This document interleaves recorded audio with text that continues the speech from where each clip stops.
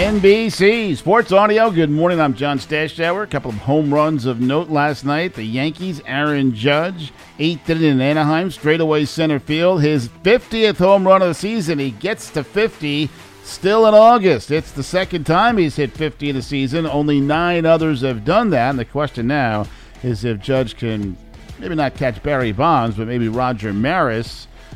62 home runs would be the most in Yankee history and the most in American League history. The Angels, however, beat the Yankees 4-3. Shohei Ohtani had the big hit. He hit a 2-run homer, his 29th. Meanwhile, the Cardinals in Cincinnati, and the old man struck again. And the next pitch to Albert is hit high and deep to right field.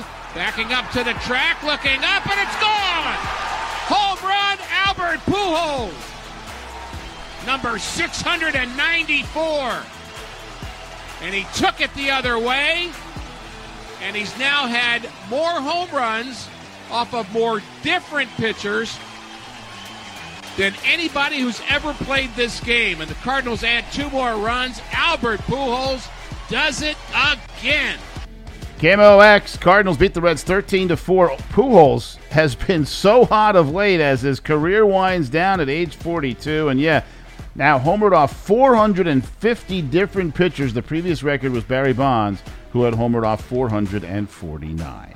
Serena Williams has never actually used the word retiring. She admits to being vague. Said last night she'll continue to be vague.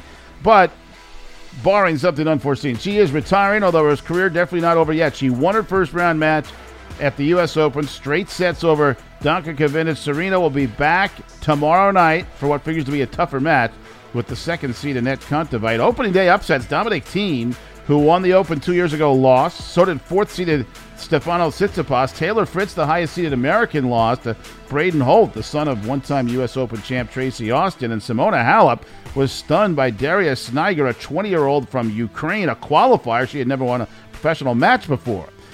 Get an edge on the sports books. Log on to NBCSportsEdge.com. It's your home for the latest news and analysis to help make you a more informed, better. Log on to NBCSportsEdge.com. This is NBC Sports Audio.